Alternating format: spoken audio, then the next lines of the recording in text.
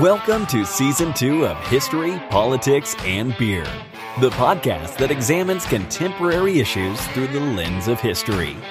Now, from the home office in Lancaster, Pennsylvania, we invite you to sit back with an ice-cold one and enjoy the pontifications of your hosts, Matt Shockey and Jeff Hudson.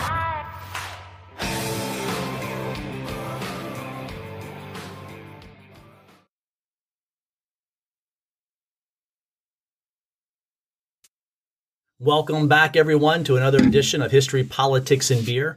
I am your host, Matt Shockey, and sitting across from me, as always, is Jeff Hudson.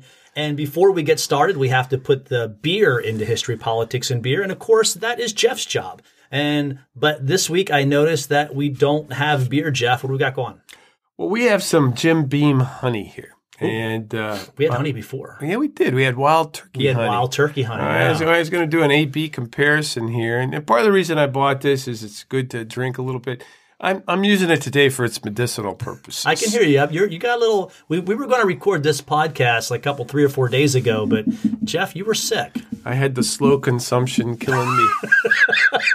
The slow consumption killing me by degrees. I feel like we should it's Wyatt Earp in the Wild West. Well, I think it's time to drink the Jim Beam honey. Jim Beam honey. Let's take a swig. It's good. It's good. I don't think it has as much honey as the wild turkey. I think I like this a little bit better than the wild turkey. Yeah, I'm a little partial to the wild turkey. Okay, but this is a good drink. Oh yeah, I'm definitely going to enjoy this during our podcast today. If you're got pneumonia or something, it's going to make you feel better. Medicinal purposes. All right, so we'll enjoy this, and as we enjoy the podcast, absolutely. All right, so. Just so happens, before we get started on the main topic today, which is going to be talking about the Covington incident and what happened in Washington, D.C. with that Catholic school from Kentucky, we want to talk a little bit about the government shutdown. I think we peaked out at 32 days. Was it? No, it was the longest one in history. Yeah. And today is Friday. What is today? The 25th, 26th? 25th. So it's Friday, the 25th, January. And just today, Trump announced that we are going to, quote unquote, temporarily open the government back up for 3 weeks. Well, I think he's taken up, the Democrats had made an offer, Nancy Pelosi, that saying, let's open up the government and we can negotiate about the wall and funding for border security without sort of holding the government hostage. And he's agreed to that. And, I think maybe one of the reasons he's agreed to that is for the first time last day or two, air traffic controllers have been calling in more, and it's caused flight delays in LaGuardia and so forth. And they start to really throw a wrench in a huge business like that. And they also came out today, the air traffic controllers, and said that we're messing with safety. These people have thousands of people and literally almost in the palm of their hands. And now you're putting them under undue stress of not knowing when they're going to pay their bills. So that was also on the news today. So today on social media, I saw a post that said, Nancy 1, Trump 0. What's your take on that post? Well, they're trying to spin this both ways. I think Nancy Pelosi has certainly stood up and said, we're not going to fund the wall, which is her prerogative as Speaker of the House. Funding has to start there. It seems Trump has seen that he's going to have to negotiate this. But I'm not sure it's a total minus for Donald Trump. He's shown his base. He really, really wants to fight for border security. And his biggest applause line during the campaign was, I'm going to build a wall. And the wall was an actual wall he referred to, but it was also a symbol. We're going to, really, really cut down on the number of immigrants coming across the border one way or another. Right. So, he still might get money for that. He's going to get some money, I do think. I mean, you hear his language changing. He's using terms like smart wall. He's saying things like, well, we don't need a wall that goes the whole 2,000 miles. Just certain segments need to be. Then he says, well, we can have a wall, a fence, or whatever you want to call it. So he is backpedaling a little bit off of this idea that we're going to have this huge structure that stretches 2,000 miles on the southern border. And in the end, he might be able to say, well, I didn't get the wall I wanted, but look what we did get. The Democrats weren't going to do anything for you, and I was able to push them to get this. What other Republican presidents have been able to push Nancy Pelosi this far? In the end, though, I think it is a 1-0 for Nancy to Trump.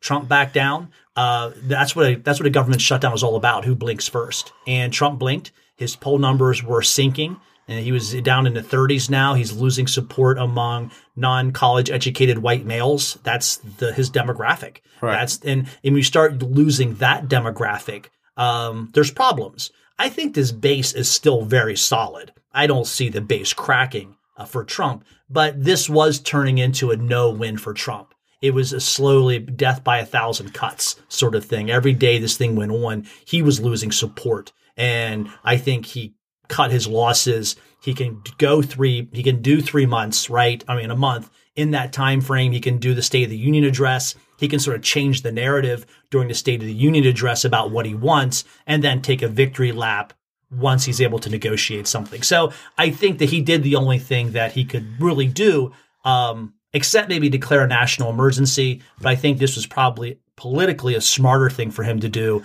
to open it up and negotiate. That was probably the correct thing. Yep. Well, I think it's going to make Americans a little happier all the way around. So I agree. People going back to work, that's going to be a good thing. Right.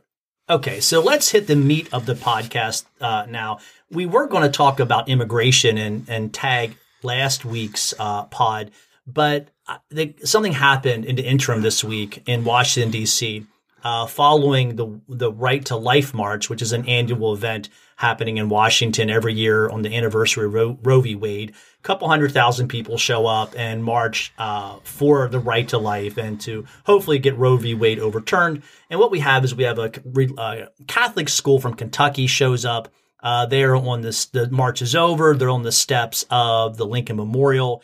And there's some African Americans there who are protesting loudly and sort of using very foul language. They are part of – what group were they a part of? The Black Hebrew Israelites. Right, and that's not a group I'm real familiar with, to be honest with you. But we'll talk more about them in a second. And so there's you are neither black – for the record, neither one of us is black, Hebrew, or an Israelite. So we wouldn't be familiar with them. No. So there's some yelling – not really yelling, but there's some certain language being thrown at these kids.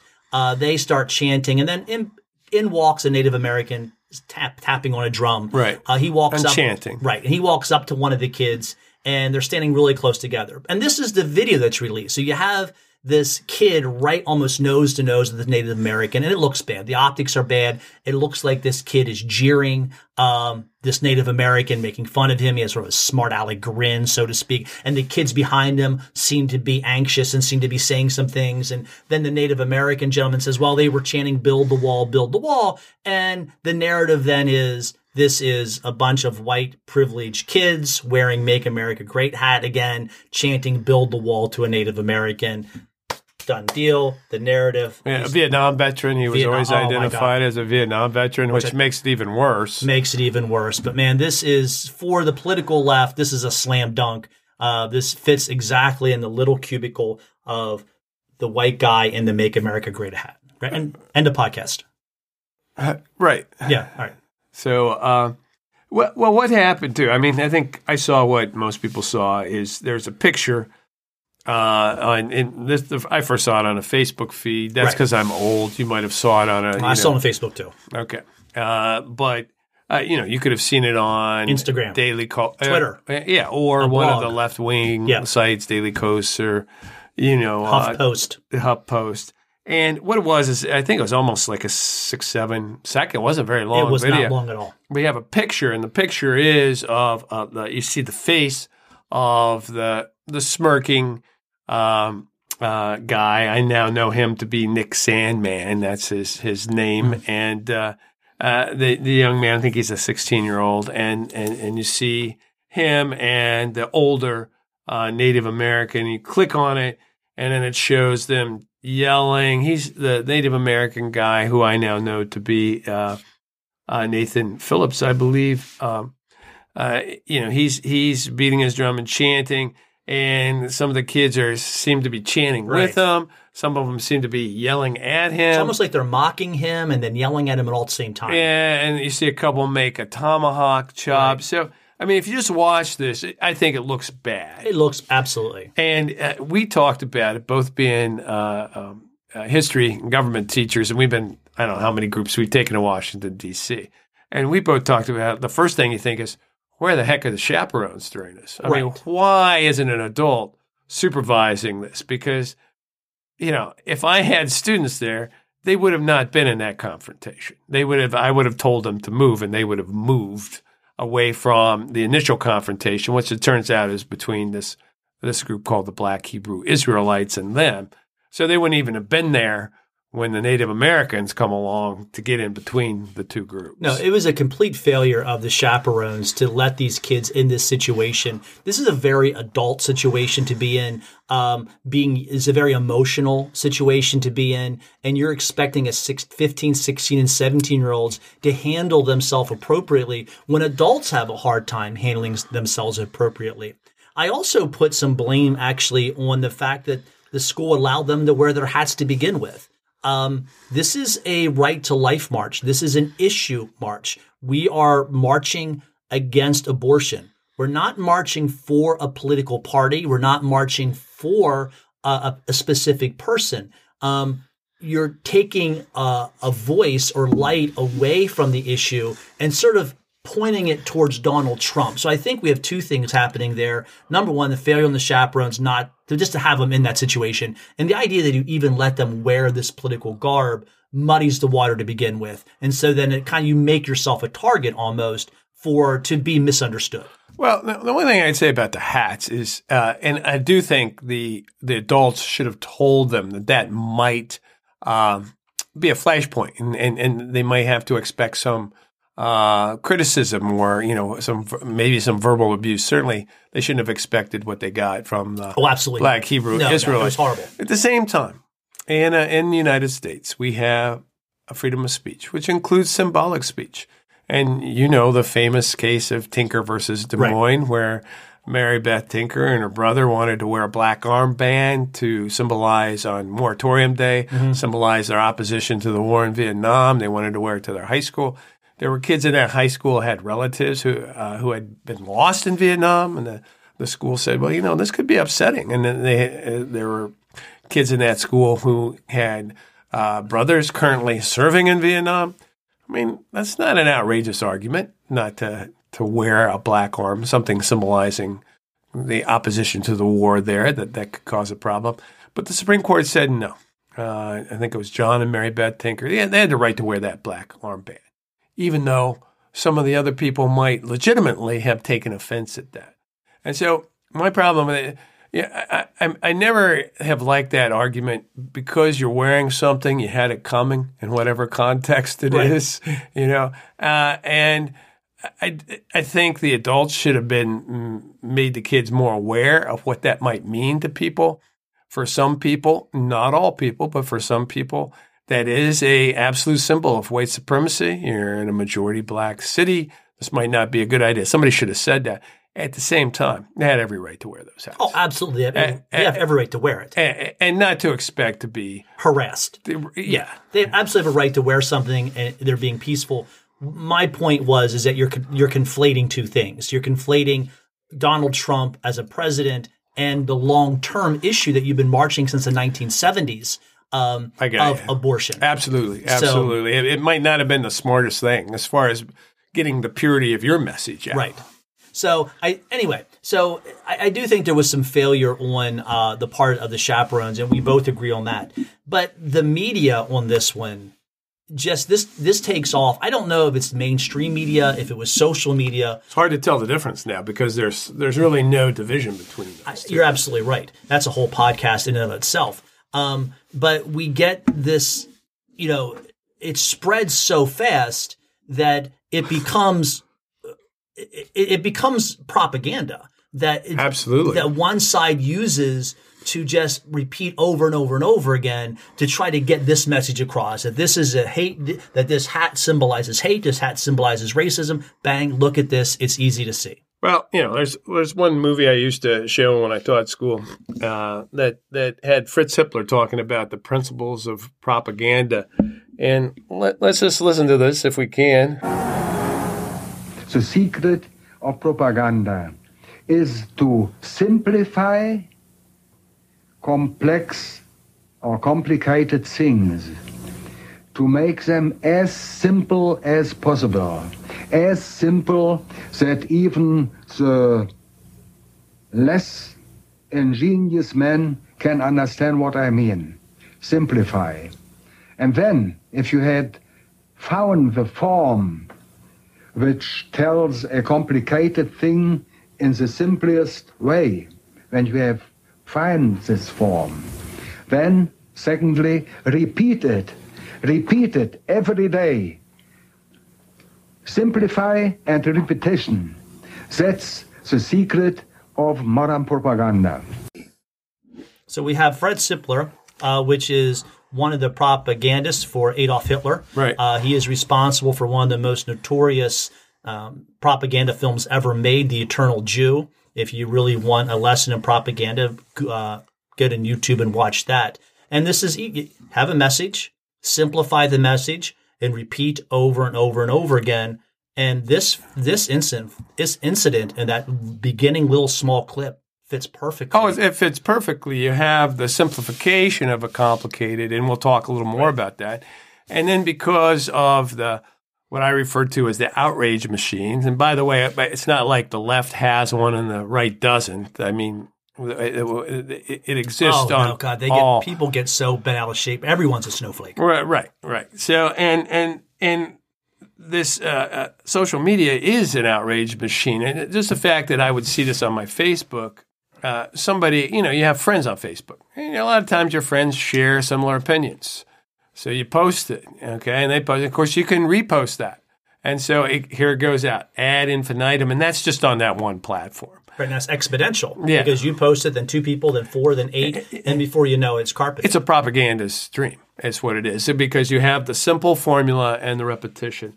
But, life isn't really simple like that. There were a lot of longer videos of what happened there and on the steps of the Lincoln Memorial.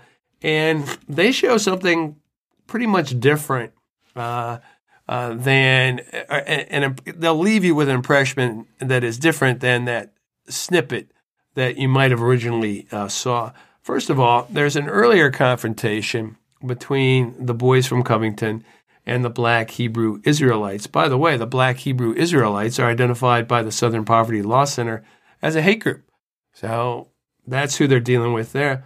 And one of the things they do is yell out homophobic slurs. One of the Black Hebrews yells out, "Your president is a homosexual." And the boys respond, some of them, "Who cares? Yeah, who cares?" The Black Hebrew continues, "Your president is a homosexual. You give faggots rights. The Bible condemns homosexuality." And one of the boys responds, "They're still human." All right, there goes your liberal narrative right there, out the window. Because now you have these boys seeing... These Catholic boys seeing, I think you could see them, if you wanted to just take that little snippet, what would you see? They're standing up for gay rights, and they might not agree with gay marriage. A lot of them probably don't. But what do they say? They saw them as humans. They saw them as human beings, where they didn't think the other people were. Wow!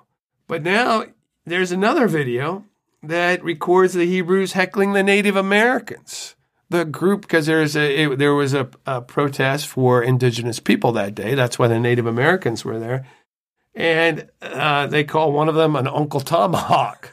Which that's creative. That's creative. That is creative. It's funny, but it's not nice. No, it is not nice, not even a little bit. And they go on to get a little nastier with them. They go, "Before you became an idol worshiper, you worshiped the true God. And that's why you had your land taken from you, because you worship everything except the Most High." So according to the Black Hebrew Israelite, the Native Americans had it coming because they didn't believe in God.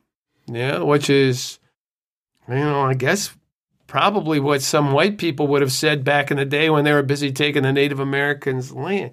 So you have this narrative, if you watch the whole thing, the simplification of the narrative, which is people of color being picked on by terrible white bigoted boys. It's just blowing up if you watch. It's not, that narrative doesn't exist. No, it doesn't. And when you dig even deeper, what you're finding is that the kids were chanting, but they were chanting to try to drown out the hate speech that they were hearing.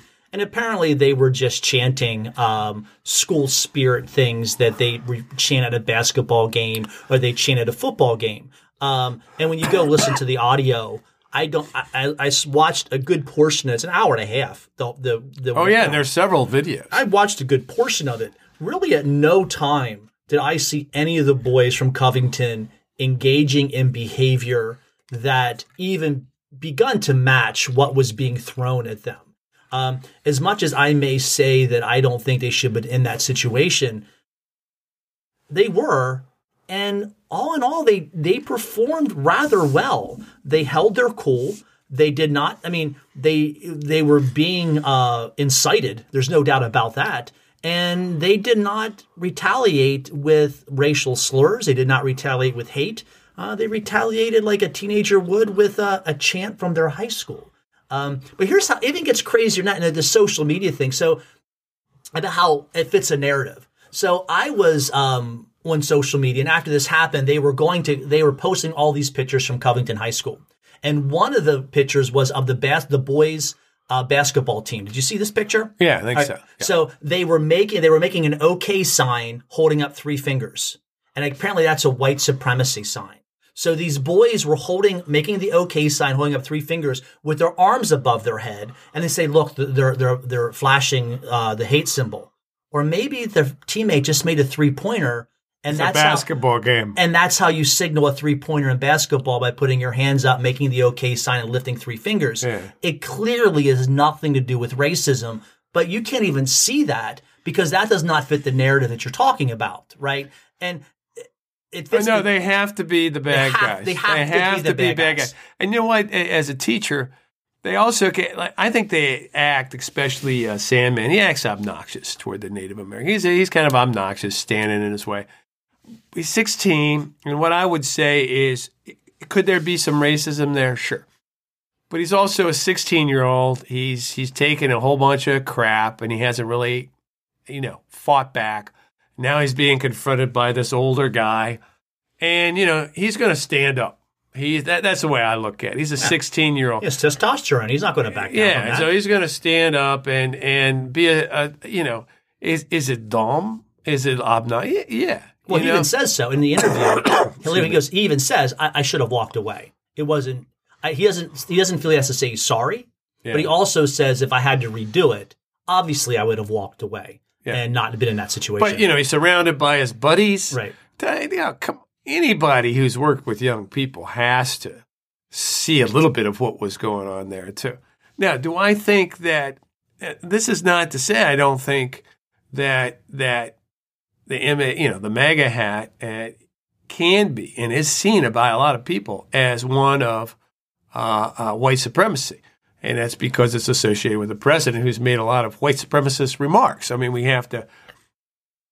But I don't, if you're talking about a 16-year-old, do they know exactly what that symbol? Some people, they know exactly.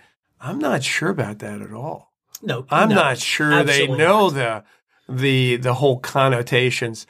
There's a whole lot of people that have the Confederate flag, put that on, and I've heard that compared to the Confederate flag.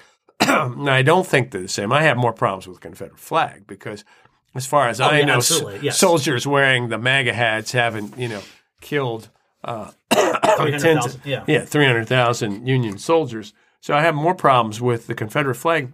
But even that, I think, is a mixed symbol for a lot of people. A lot of people see it as a symbol of rebellion, and they don't know the full history of the Civil War.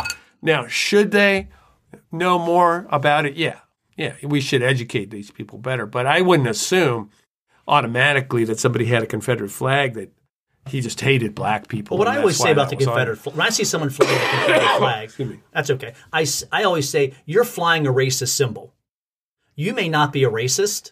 I don't know if you're a racist or not, but you need to know you're flying a racist symbol. If you don't know the history of the flag, forget the Civil War. Just look at the Civil Rights Movement. Right. And absolutely, flying the Confederate flag is much more egregious than the MAGA hat. There's millions. Well, the MAGA hat was part of a political campaign. It was successful. Are you saying that tens of millions of people voted for Donald Trump because they were racist? That's ridiculous. That's a very complex question. Or only because they were racist. Right. So I have a problem with the political right as well on this, because the political right is jumping on this to exonerate every other wrong, it seems, has been done with this hat. See, you got these boys, you got it wrong with these boys. Therefore, you got it wrong every other time. Yeah, I mean, they're saying you even, called this guy a Vietnam veteran, the guy with the drum, and he's not a Vietnam veteran. You wanted to make everything look bad. And so that's just what you do all the time. And the left wing does do that. Absolutely. But there's times where the right wing, if we want to call them the right wing, behaves really badly. I mean, this is, at Charlottesville, which this is not any comparable to what happened in Charlottesville. Someone died at Charlottesville. Yeah, somebody drove a car into a protester, and a group of protesters, and then killed one, and it wasn't also an adult. And our president then said there were bad people on both sides. Right. He couldn't come out. And good people on both sides. He couldn't even come out and condemn Nazis. So you do not use this one incident that's happening in Washington to all of a sudden retroactively forgive or retroactively say you had everything else wrong up to this point. So the right is also manipulating this situation, manipulating this event to their benefit as well. Sure. There was an overreach by the people who posted this initially and the people who commented on it. But it's interesting. Let's talk about this idea of narratives for a second. We all tell ourselves personal narratives to make sense of our lives. All the time. To make sense out of our lives, to give our lives meaning. We have to. Now, depending on who you are, sometimes those narratives can be more or less complicated. And what happens then is we like it in general. People feel gratified when their narrative of things is reinforced. And so propaganda works the best when it's aimed at somebody who wants to believe it. And of course, propaganda implies that there's a little bit of lying going on here. There's some shading of the truth. So it's much easier to shade the truth to someone. And again, if we want to talk about any teenager, and all our listeners were probably, some of you are teenagers, but probably all of you were at one point. That's easier to lie to your parents if they want to believe the lie you're telling. Right. Mom, I really was at the dance at 12 o'clock. When maybe, and Mom wants to believe that because you're a good kid. Yeah, you're a good kid. And so this is what happens. These narratives go around. They reinforce who we like to believe we are. Maybe we want to see it in this case. Maybe we want to see ourselves as really anti-discrimination. We're not bigots. We're not racist. We hate the history of racism. Maybe white males we think are the perpetrators of a lot of this stuff, and we just that it's like. There's a little piece of candy there for you. Mm-hmm. It's a little reinforcement for that. But of course, it's a simplification. It's not the reality. And I think that's important to remember. And the same thing happens on the right. Yeah, and to speak about that narrative and how it fits into what you see, one of the more disturbing posts I saw was from a teacher. And it wasn't a teacher I knew. And they said, I've been teaching 30 years. I know that smart-ass grin. Really? You've just taken a kid. In 7 seconds, you have labeled him a smart-ass kid because he's grinning. You should be embarrassed to say that as a teacher of 30 years, that you're going to judge a 16-year-old based on 7 seconds. As a parent, I have 3 children, and my youngest smiles when he gets in trouble. When you yell at him, or he just does. He has a nervous tick, and he just smiles, and he sort of giggles a little bit. He can't help it. It's not something he wants to do. It's just how it comes out. And if you were dealing with my son, you would think he's being disrespectful. He's not. It's just part of his personality that you have now. So that disappointed me when I saw one of my own judge a child, and it is a child. You're a child at 16. Right. In 7 seconds, you were able to. He's a smart ass kid. Hence, he's a racist. Hence, he's a bad kid. That bothered me from one of my own. And I'm on this topic of I'm going to veer off here a little bit too and say this. Something else occurred to me while watching this. That this outrage machine that came alive, like, oh, how dare you judge him? And well, maybe now you know how black men feel for the last 100 years. White America loses their mind because this kid was misjudged.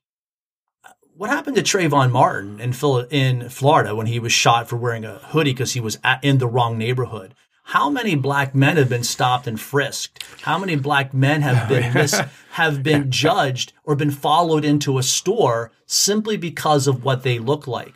You are outraged because this happened to you, and in a whole part of our communities, it happens on a weekly basis to some people. I like what you're saying. The fact is that's true. This is this happened to this group of young white people. Unfortunately, there is some pushback because it was the way they were characterized is wrong. Was wrong. It was unfair. But we routinely do that to other parts of the community too, and sometimes there isn't that pushback. There isn't that correcting of the record that shows that maybe there was a little bit more to this story that you guys need to know about.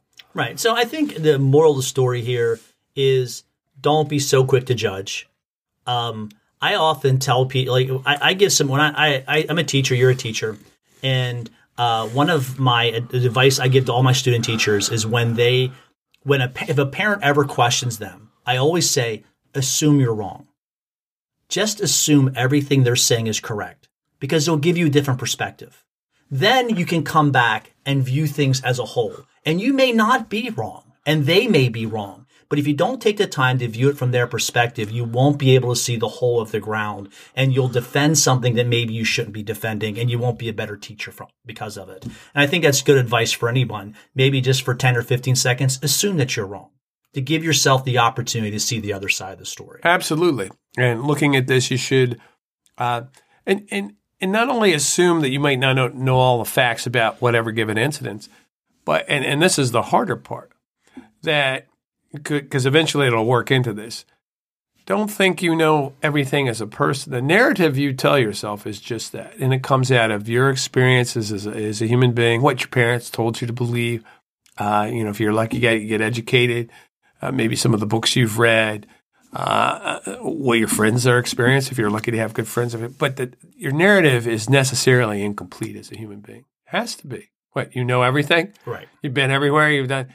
So I think we get really, really firmly attached to that narrative, and anything that challenges it, we get up in arms. I know that there was a pushback on the pushback of this. There were a lot of people saying, well, no, why in the world are we not trying to exonerate these white kids? They're bad, And it really irritated him that the narrative might not be as simple as but it wasn't as simple. I mean, you can't really argue that it wasn't as simple as was presented in that 7-second video that got everybody upset.